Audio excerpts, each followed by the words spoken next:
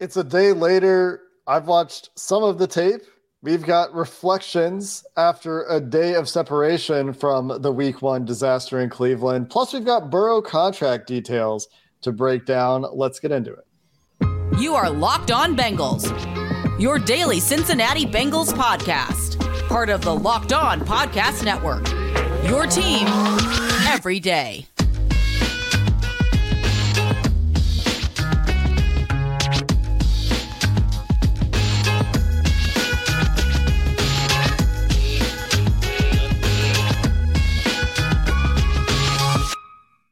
What up, Bengals fans, and welcome to another episode of the Locked On Bengals podcast. I'm your host, Jake Lisco. He's your host, James Rapine. We're part of the Locked On Podcast Network here on Locked On Bengals, covering your team every day, and you can subscribe for free on YouTube or anywhere you get your podcasts. That makes it really easy to become an everydayer. It means you don't miss an episode of the Locked On Bengals podcast. We love every single one of you who makes us an everyday part of your life. You can become part of that first listen club. Those of you who make us your first listen every day while you're having coffee or walking the dog, whatever your routine is, we appreciate those of you who let us accompany you first thing in the morning. Today's episode of the Locked On Bengals podcast brought to you by Prize Picks, the easiest and most exciting way to play daily fantasy sports. Go to prizepicks.com/LockedOnNFL and use promo code LockedOnNFL for a first deposit match up to $100. A day later, James, I have watched the offensive tape, at least so far, and it was offensive. I have yet to get to the defensive tape. Hopefully we'll have some time to get into the full all 22 takeaways this week. But a day later, a lot of people talking about, why didn't the Bengals target the middle of the field? Look at Jamar Chase's route chart. This is coaching malpractice. Play calling was terrible. And while I don't think that it was a perfectly called game by any means, there were a few plays where the options weren't great. The decisions on fourth down we talked about yesterday weren't great. My takeaway watching again was that Burrow was actually worse than I thought he was, and there were opportunities left on the field for this offense that you're very confident in Joe Burrow when he's playing well and playing healthy or whatever the issue is outside of rain is going to hit much, much, much more often than not. No doubt. And so I think there's two parts there. One, it doesn't necessarily have to be a play calling issue for it to be an issue. And I'll get to more of that in a second. Two, Joe Burrow played terrible. He was awful. And that's not going to change. You could watch that film 4 more times and you're probably gonna be like, oh my God, how in the world is Jamar Chase reaching back and fully extending for a pass that's for 3 yards and a first down, or diving with one hand to try to haul something in, or Jamar thinks he should run a go ball. By the way, the go ball was there on the back shoulder. Burrow thinks it's a back shoulder. By the time Jamar starts to get separation, Burrow releases it for the back shoulder. It wasn't just miscommunications with T. Higgins either.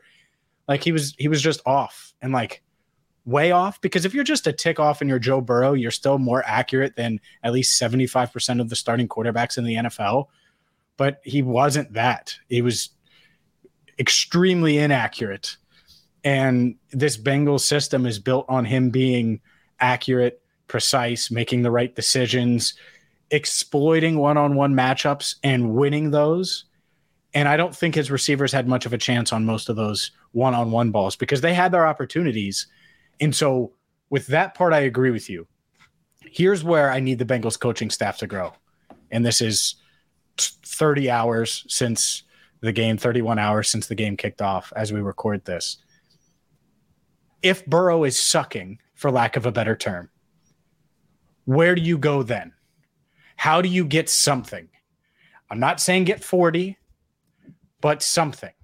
Because they need to have something where maybe it gets Joe into a rhythm where it's an easy pass, or they just really lean in on the run game, which I get everyone screaming about the run and run the football, run the football, run the football. This has not been a great running team, even though they did look better, a little bit better, I would say, early on in that game where Mixon was able to find some creases, and I thought he ran hard on Sunday, so he deserves credit for that.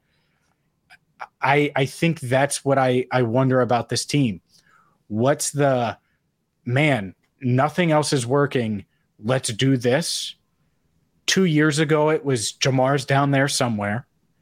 Last year, they were able to dink and dunk and be disciplined with the ball during that 10-game winning streak, 8 regular season wins in a row. This year, I wonder what it is, because it needs to be probably a mixture of multiple things, because I'm expecting this offense to be even better. And so that's the part of it where I do look at the staff to continue to evolve. I agree with you. I wouldn't necessarily call it play calling, but evolving to where, when you realize, and I've used this analogy multiple times, when you realize Joe Burrow gets into the phone booth and comes out and he tries to put on that Superman cape and he's still Clark Kent. Okay. Well, now how do you get Clark Kent to be competent enough to get some points on the board? Because that obviously didn't happen on Sunday. Yeah, I hear that. I am somewhat sympathetic to that. At the same time, he's the highest paid player in football. You just paid him to be the guy at quarterback who cannot have those days. And there are plenty of reasons that he had that day. Wet ball, both Zach Taylor and Kevin Stefanski calling it a notably wet game, and it affected both quarterbacks clearly. Zach Taylor called it the biggest rain game he's ever been in. Stefanski said the ball was heavier and it was wet consistently throughout the game. Clearly affected both passers. Joe Burrow's missed a lot of time. His chemistry, timing, communication with his receivers, not refined after missing all of training camp. So there are reasons. Calf injury, maybe not healed, right? Maybe he's playing conservatively, doesn't have full confidence in that leg, in that calf. A lot of reasons that he could have played poorly. I think the most prominent of those, to me, the one that makes the most sense to me, is he just missed a lot of time. And so the reps just aren't there. And I think he's a player that needs the reps. Yes, you should probably have a little bit more built in, but they called some easy stuff and Burrow just missed it. They tried to go quick game and Burrow couldn't grip the ball. They tried to go running game and then Travion Williams slipped and fell and they got into a third down. And so that's where, yes, obviously things could be better and I think will be better. But when I watch the tape on offense, the one-on-ones where they took the deep shots, I understood why Joe Burrow wanted the deep shots on all of those, because he had his guys manned up, sure, with no safety help. And should the Bengals have gone away from that a little bit more quickly because Burrow just wasn't as accurate as he normally has been in that game? Maybe. But he also missed Tyler Boyd over the middle of the field, throwing behind him, which invited Newsome into the play to have a pass breakup where if it's on target, Tyler's probably running 15, 20 yards after the catch. You know, so it's not just that he's missing outside down the field. He's missing over the middle of the field. The ball's slipping out of his hand, trying to check it down to Irv Smith. He's like shot putting the ball to Joe Mixon on a designed throw to the flat early in the game. So, you know, part of that is rain, right? Part of that is rust. Part of that is not being on the same page with the receivers where he's throwing to nobody. But it does, to me, largely come down to the quarterback. And when I watch a tape, it's like, okay, usually Joe Burrow hits these things. And that's why I have confidence going forward. Because one, I think that's one of the hardest pass protecting tasks of the year. We need to talk about that as well. And two, I think Joe Burrow more often than not makes a lot of the plays that he did not make on Sunday that were there for the taking. They missed 2 touchdowns to T. Higgins that should have been easy pickings, and a number of other chunk plays because of various mishaps that I just talked about. 2 things. One, the receivers are, I would bet my life on it, are more wrong on all of those plays than Burrow. Like, I guarantee you when they go back, Burrow's like, yeah, this is why. And they're going to be like, oh, okay. T. Higgins took the blame. He might not have been wrong on all of them, but I would bet Burrow's right more than he's wrong on the miscommunications. The second thing, I don't want to hear, you said it, and it's not you, it's everybody else. I don't give a damn if he's the highest paid player in the league. Steph Curry has 4 for 20 nights. LeBron James misses 8 free throws in a row. Like, that happens. And so it's the coaching staff's job. And this is not targeted at you, Jake. I don't want to start this dumb thing that could definitely start, and I could feel it because I've seen it with other athletes in the city. He's going to have off games still. He is. Yeah. And so then what do you do when you realize he's off? Usually you lose in the NFL when your quarterback is off. Usually you just lose. That's fine. Well, the Patriots won plenty. The Chiefs win sometimes when Mahomes is off.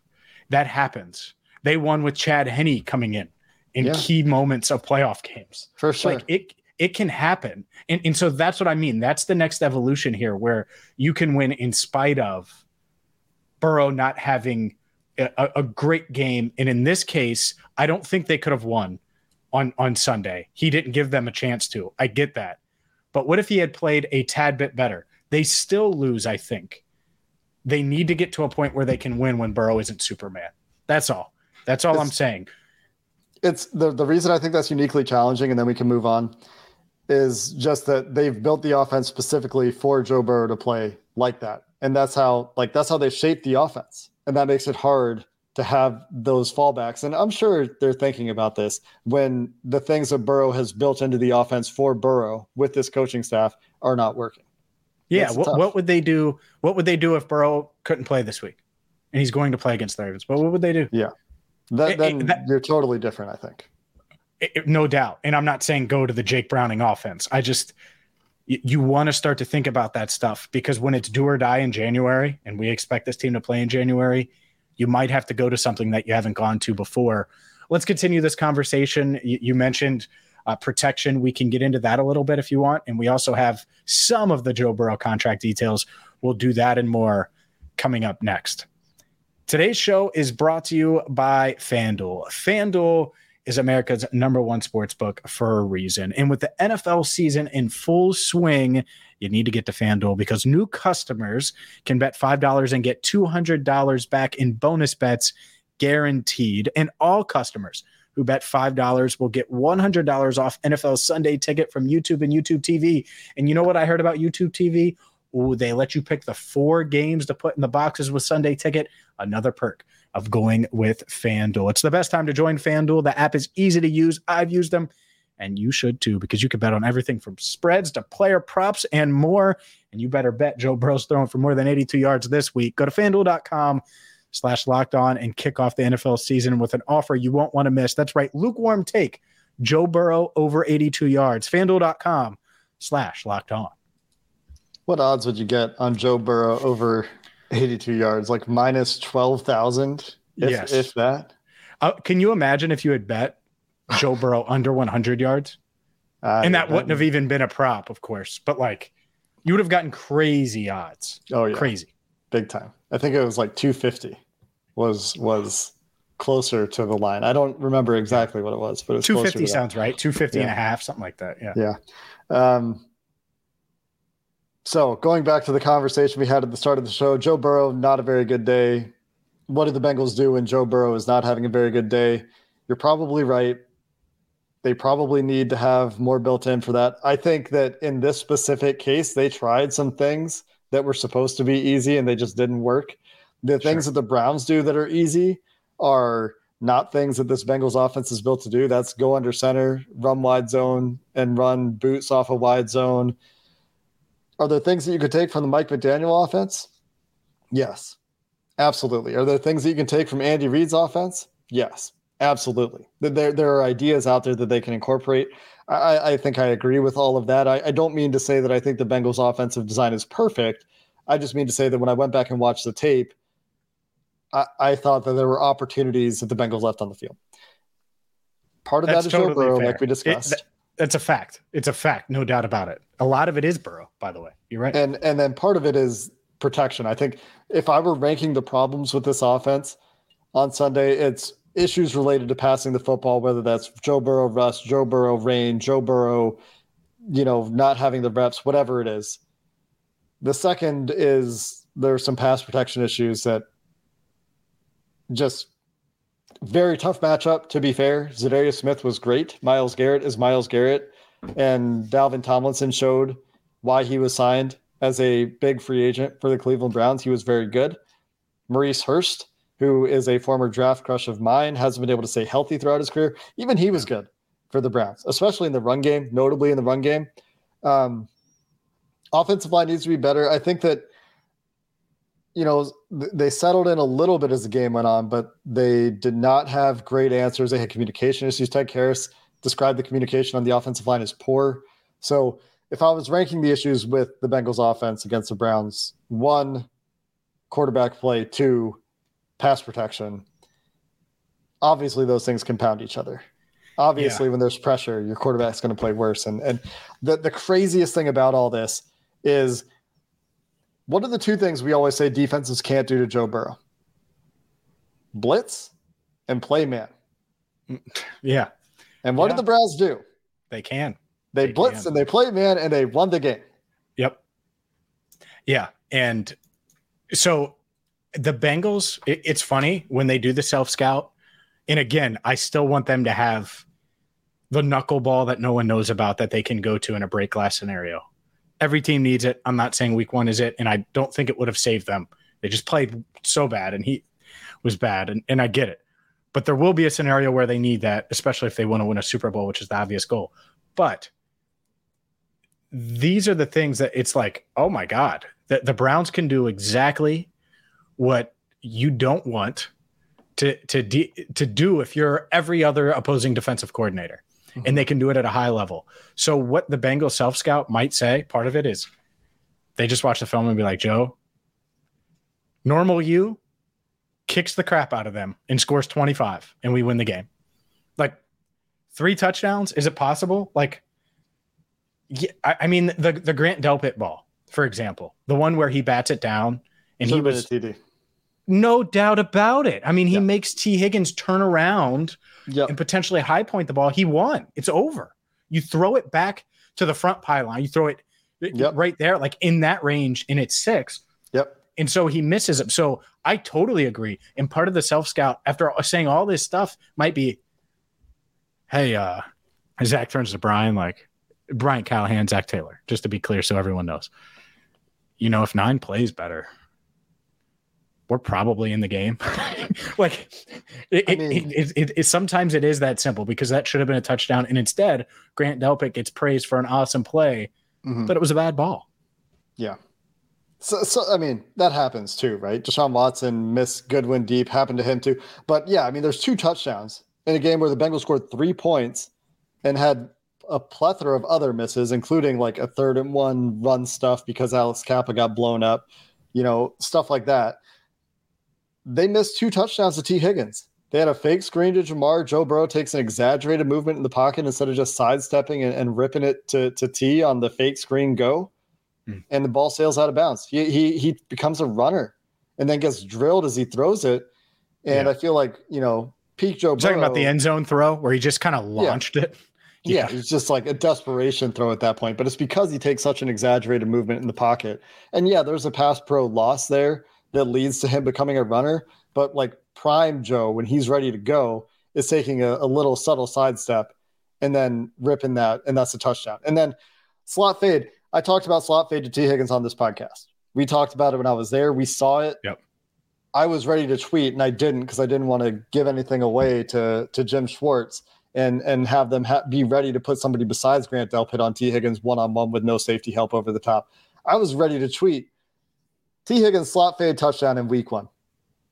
Should have had it. I was ready to tweet it before the game. I DM'd Joe Goodberry about it. I was like, should I tweet this? I guarantee, like, T. Higgins slot fade touch. They got the exact look they wanted. A safety. Irwin was outside. Yeah. Yeah. Higgins 4 receivers on the field. You have a safety on T. Higgins with no safety help over the top. You have a safety manned up on T. Higgins. Sounds like a dream. They were even at like the 20.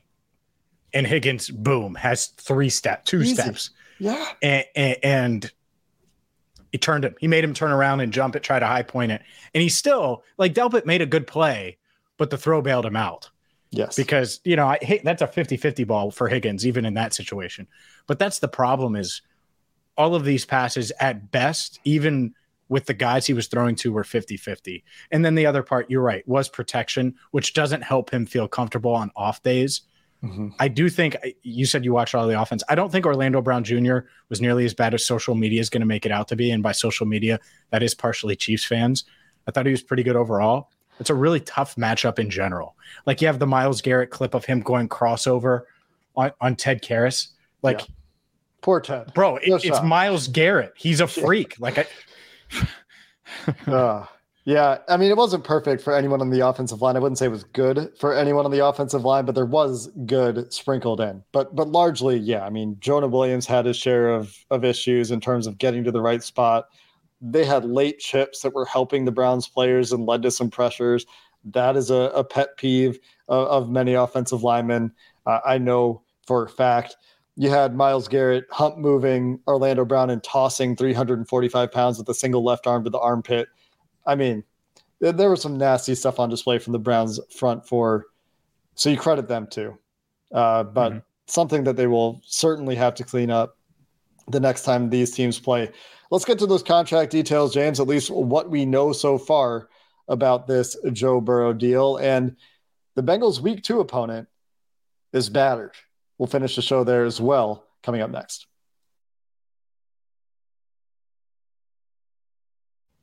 Today's show is brought to you by Prize Picks. Prize Picks is the largest independently owned daily fantasy sports platform in North America. They are the easiest and most exciting way to play daily fantasy sports because it's you against the numbers. Here's how it works. You pick more or less than on 2 to 6 player stat projections, and you watch the winnings roll in. It's a ton of fun. You can win up to 25 times your money this football season. And so here's how it works. And by the way, if you have the skills, you could turn $10 into $250. Boom. Just like that. So let's take Saquon Barkley, who struggled on Sunday Night Football. You could pick him to go for more or less than his projection of 60 yards. Patrick Mahomes for more or less than 2 passing touchdowns. Odell Beckham Jr. for more or less than 50 receiving yards. And those are just some of examples of how it works. You pick 2 to 6 players and go from there. Try it today. You're going to love it. Go to prizepicks.com/LockedOnNFL. Use code LockedOnNFL for a first deposit match up to $100. Again, prizepicks.com/LockedOnNFL. Promo code LockedOnNFL. All right, James, you've got some contract details on Joe Burrow's deal.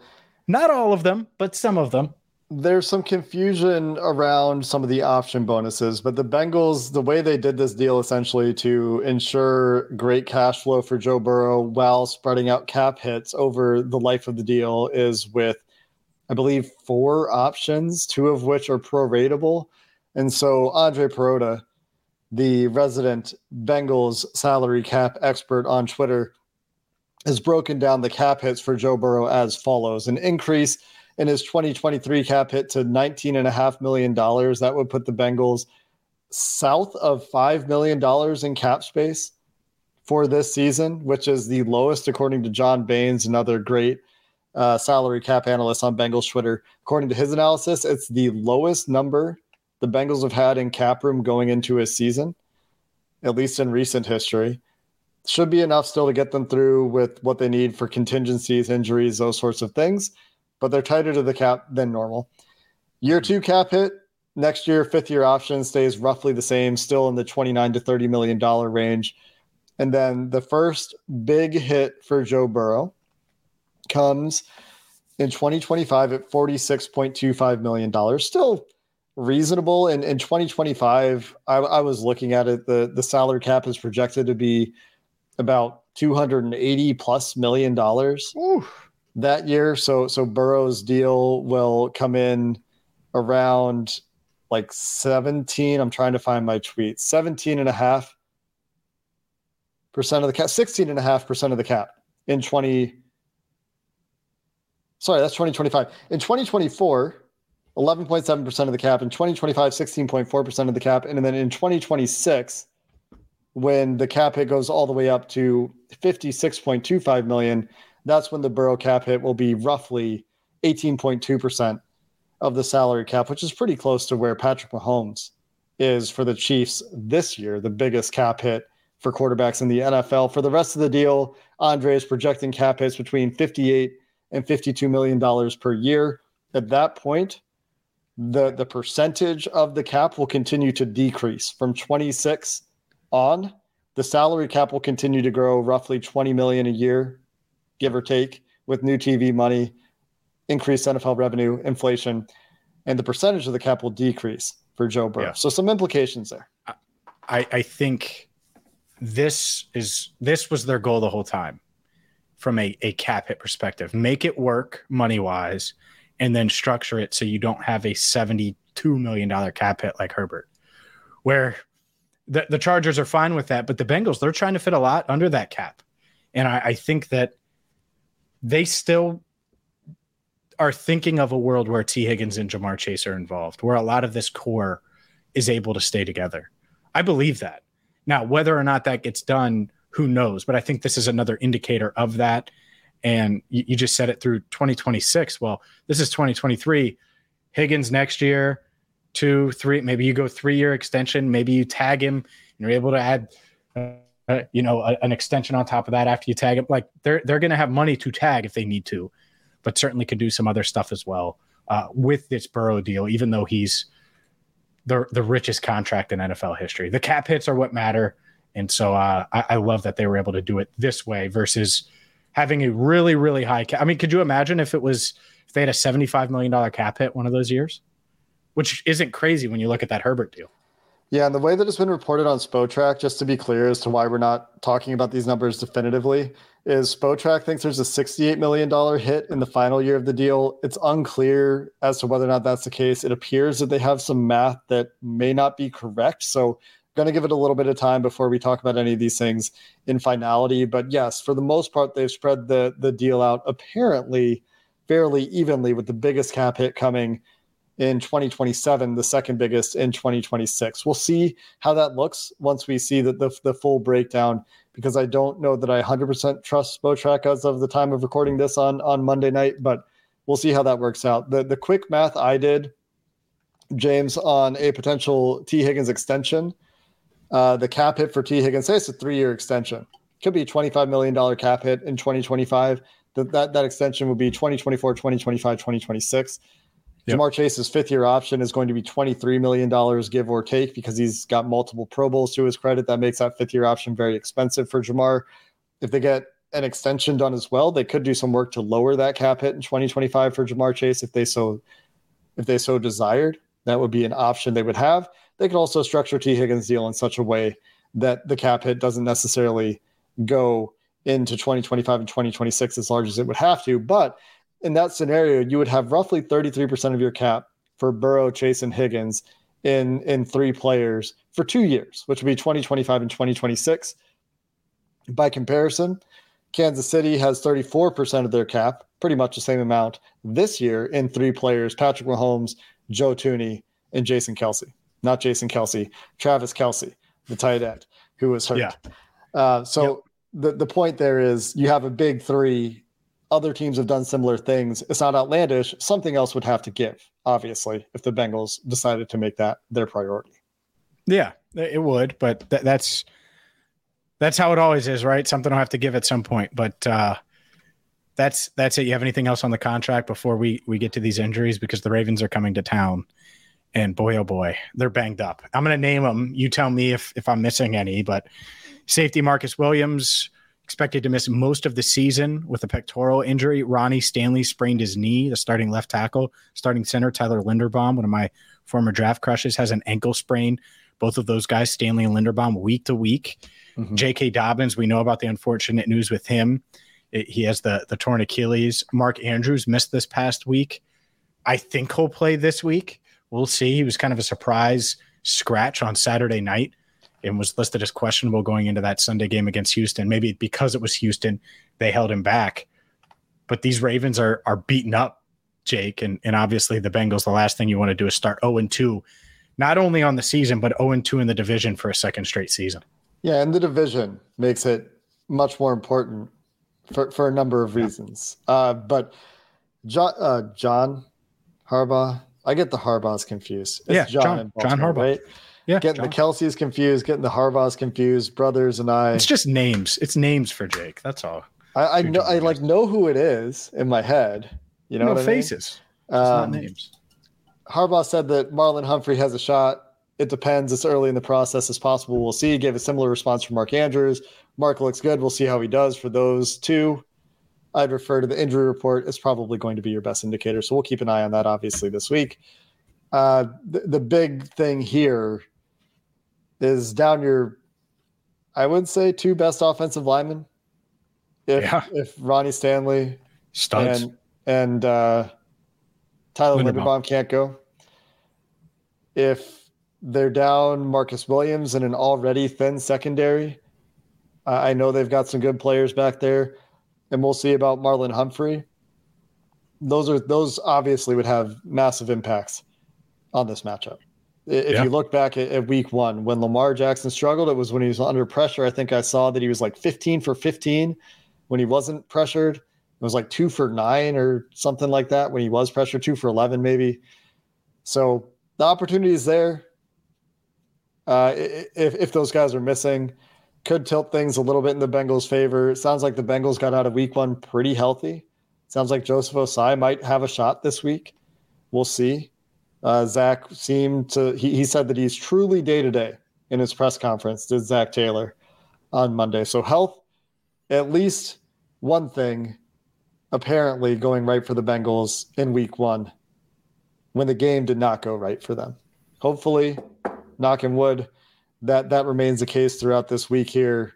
And nothing changes, from like the initial thought today to Wednesday when they'll have a little bit more information about who's feeling sore and tight and which of those things turn out to be injuries that require somebody to miss time versus they just need to work through.